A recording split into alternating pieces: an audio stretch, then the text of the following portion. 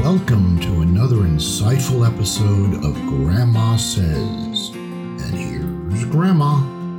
So the next part of our How to Have a Happy Home series, still talking about foundations. This is in regards to our wonderful pre-K kids. Yeah, the precocious pre-Ks, who are adorable, by the way. I totally enjoy them. So I would say let's hunker down and get ready to tackle a very big topic in small microscopic bites. So in this episode of Grandma Says, let's look at how do you establish your foundations for a pre-K child. My definition of pre-K is any child usually between the ages of 3 and 5. And 3 is iffy because to me, once a child can speak, and I mean speak clearly, as in you know what they meant by what they just said, but they're not in school yet, that to me covers what I would call pre-K. If they're not quite speaking yet, I still consider them to be somewhat toddlers, even if they're already 3 by number, by age, but not necessarily behaving as a 3-year-old. I would still consider that child to be a toddler. We are looking at establishing those foundations, and it really begins with understanding that you are the one who is in charge, and therefore you need to act like it at all times when you're dealing with a child in this age range.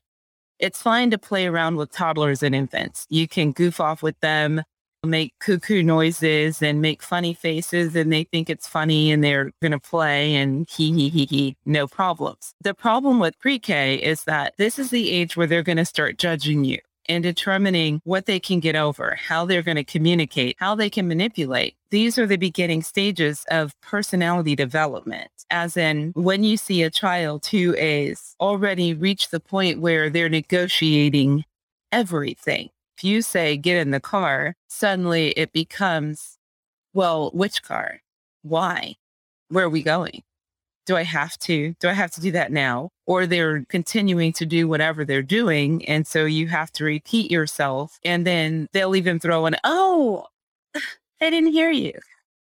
I'm not saying all kids do this, but this is the age where that kind of behavior begins. So what you want to do is make sure that because you're dealing with kids in this age range who are testing you and trying to determine how they can control you, because this is where you get into the power struggle at this age. Because it's not like a pre-K is going to come out and then say to you, oh, yeah, I'm just going to grab the keys and drive the car. They may not say that, but it is very possible for them to do things like grab the keys, play with the keys, run around the house with the keys, and keep saying something over and over like, I want to go swimming, I want to go swimming, I want to go swimming, until you get tired enough to say, okay, fine, put on your suit and I'll take you swimming.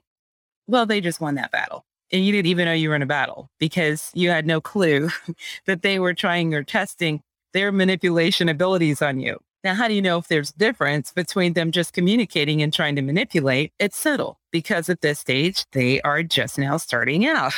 And talking about foundations here, the main thing is you are establishing the hierarchy of who is in charge and making sure that the children in the house understand that that's in all things. So even though they may be at school, they may be at church, they may be at someone else's house, and they have to do what the adults in that setting tell them to do.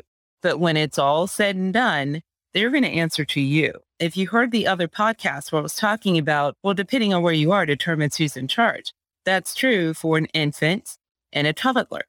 It's also true for many adults. But during the pre-K phase, there's something slightly different in how they're processing. So they need to get it through their head at that moment that it is their parent that is in the ultimate authority, regardless of where they are. Because they're not necessarily going to be afraid of or automatically obey, let's say, the Sunday school teacher who may have said, you need to sit down and be quiet during Sunday school. Well, depending on the personality of your pre-K wonderful child, this may turn into an altercation that in the whole 45-minute class is now all about this child who refuses to sit down.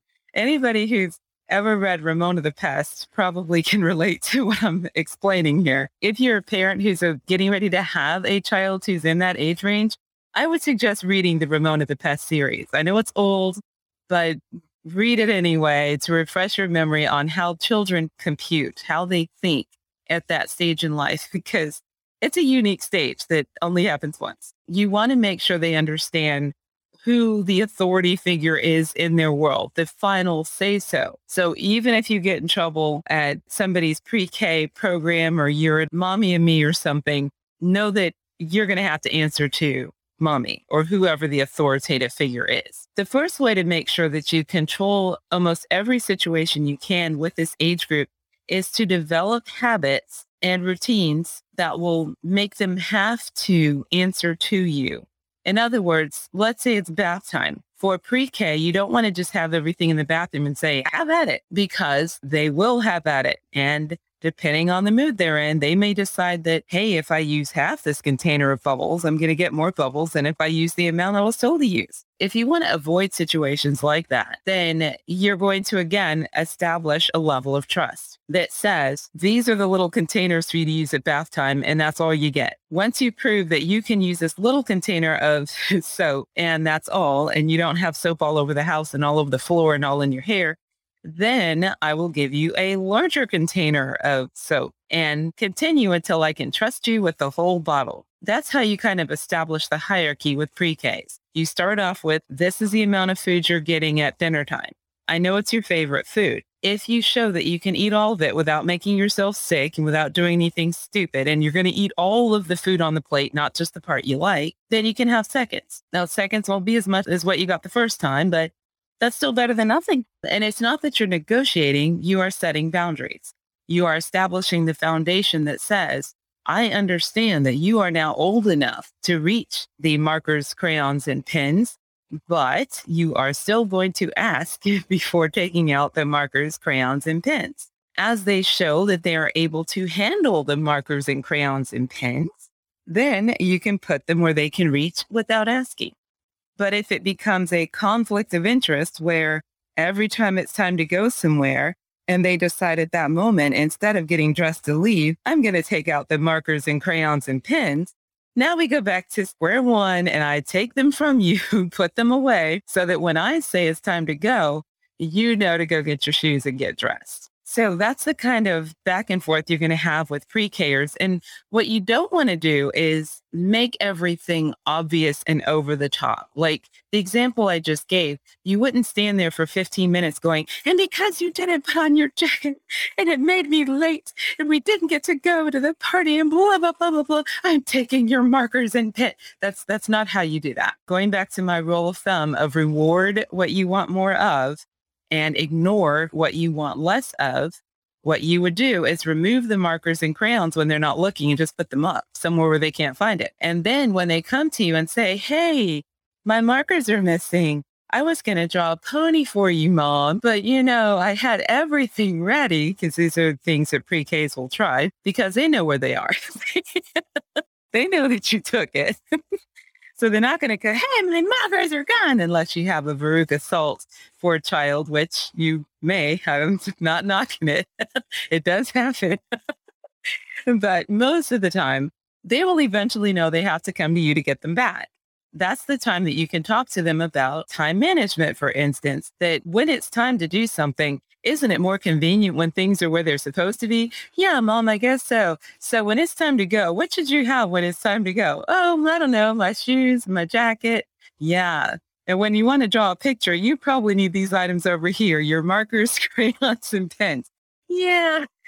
So that's the time to turn it into a learning experience. And then after they have proven that next time you say get dressed, then guess what? They can have their markers and crayons and pens back when they figure out they're supposed to get dressed. This is how you can establish who is in control without the screaming match. There's no point in screaming and yelling at them. They're not going to understand you anyway, because all they know is, hey, I was doing something and you interrupted me. So I don't know what you're talking about, but what's important right now is that I get to go back and do what I was doing, because that's what matters. That's where kids' mindsets are when they're in pre-K.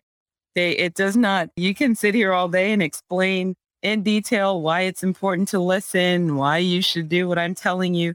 You're going to have better results when you wait till they come to you, because now you have their undivided attention because you have something they want. And then you can calmly explain, while you're not mad either, why did their pens disappear? I mean, my goodness, did we have a goblin that snuck in the house and stole your pens? No, mommy put them up because when she asked you to get dressed the other day, what did you do? I don't remember. Well, then you tell me, where were we going? I don't know. Until they get on the same page, because they're going to get tired of that conversation and eventually, okay, fine. Yeah, I remember we're supposed to be going to the store and I went and got my pen. Yeah. And let them tell you what they did. That's one way to help to reinforce the narrative without eroding trust, because they understand you didn't take them because you didn't have your own markers and pens. You took them because they didn't follow in directions and therefore they lost a privilege. Now they have to earn that privilege back. So these are some coping skills and ways that you can help modify their behavior until they reach a point where they don't have to feel like they have to manipulate you. They don't have to make up lies to get you to do something. And they understand, hey, my parent respects me. I can respect them. My parent trusts me. I can trust them. I don't have to make up a story about what happened to the scissors. I can just tell them I was playing and the scissors fell in the vent and I can't get them out. And then they'll help me get them out, or they'll buy new scissors or whatever. But a lot of that is based on how you choose to react to whatever it is that they're doing or not doing, because they know if they can get you worked up to where you're always screaming and yelling and throwing tantrums every time you say, go make your bed, and they're still sitting there. And you're like, no, really, go make your bed. And they're still sitting there. And after all, get the belt, get my shoes, then they know they've won. Even if they get the spanking or they get in trouble or they get whatever's coming to them, they won that battle because they made you come down from your level of authority to behave like the toddler in the room. And that's what they do. They push your buttons to see what they can push, how they can push.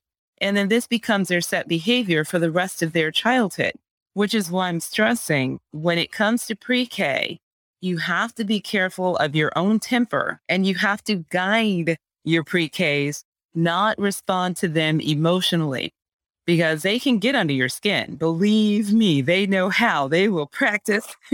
They will find and they will do it in the sweetest ways. That's that age group that will try to help mommy by washing their own clothes. So they decide to put dish soap inside the washing machine, even though they've never seen you do that before. Because they know you can only get so mad. I mean, what are you going to do? Yell at them for washing their clothes? Oh my goodness, what kind of parent are you? You're supposed to reward them, right? The point is, pre-Ks are smarter than they appear, but because they're so cute and innocent, and they know they're cute and innocent, they will do things on purpose to try to pull the authority away from you and over to them. If you allow them to win that battle, now they're the ones in charge, and then that's how your life is forever. As in, every time you say, Angela, get off the phone. Yeah, whatever. No, really, get off the phone. I need to use a phone, or I need you to put that up. That starts at pre-K, believe it or not. With the first time you tell them it's time to eat, put up your toys. And they act like they didn't hear you. And then you have to go in there and say, okay, sweetie, let's put your toys up together. No, at that age, if they already know how to put up the toys, the authority says, I told you to do something. You will do what I just said. No, I'm not going to stop what I'm doing to come do something you know very well how to do. Put up the blankety blank toys now. That's how that works. If you don't establish that and make sure they know that you know what they're up to, yeah, you lose that battle if you don't establish it at a very early age. So when they're old enough to speak, then that's when you need to change your tone. So it's no longer a matter of trying to find nice ways to say, come on, sweetie. No, if I say, clean that up, pick that up, put those on, let's go. It should be immediate, not a let me think about it or what have you. Now, we'll get into how to communicate with your pre-Ker, because this isn't a tug of war that has to end in bloodshed. Pre-Kers are actually a lot of fun, and they are easy to work with. It's a matter of once you've established the authority, how do you get them to then follow through without it turning into a tug of war? And we'll cover that in another podcast. As for this topic, however, although there's more to cover, for this particular episode, that's all I have to say about it. So I will see you in the next podcast.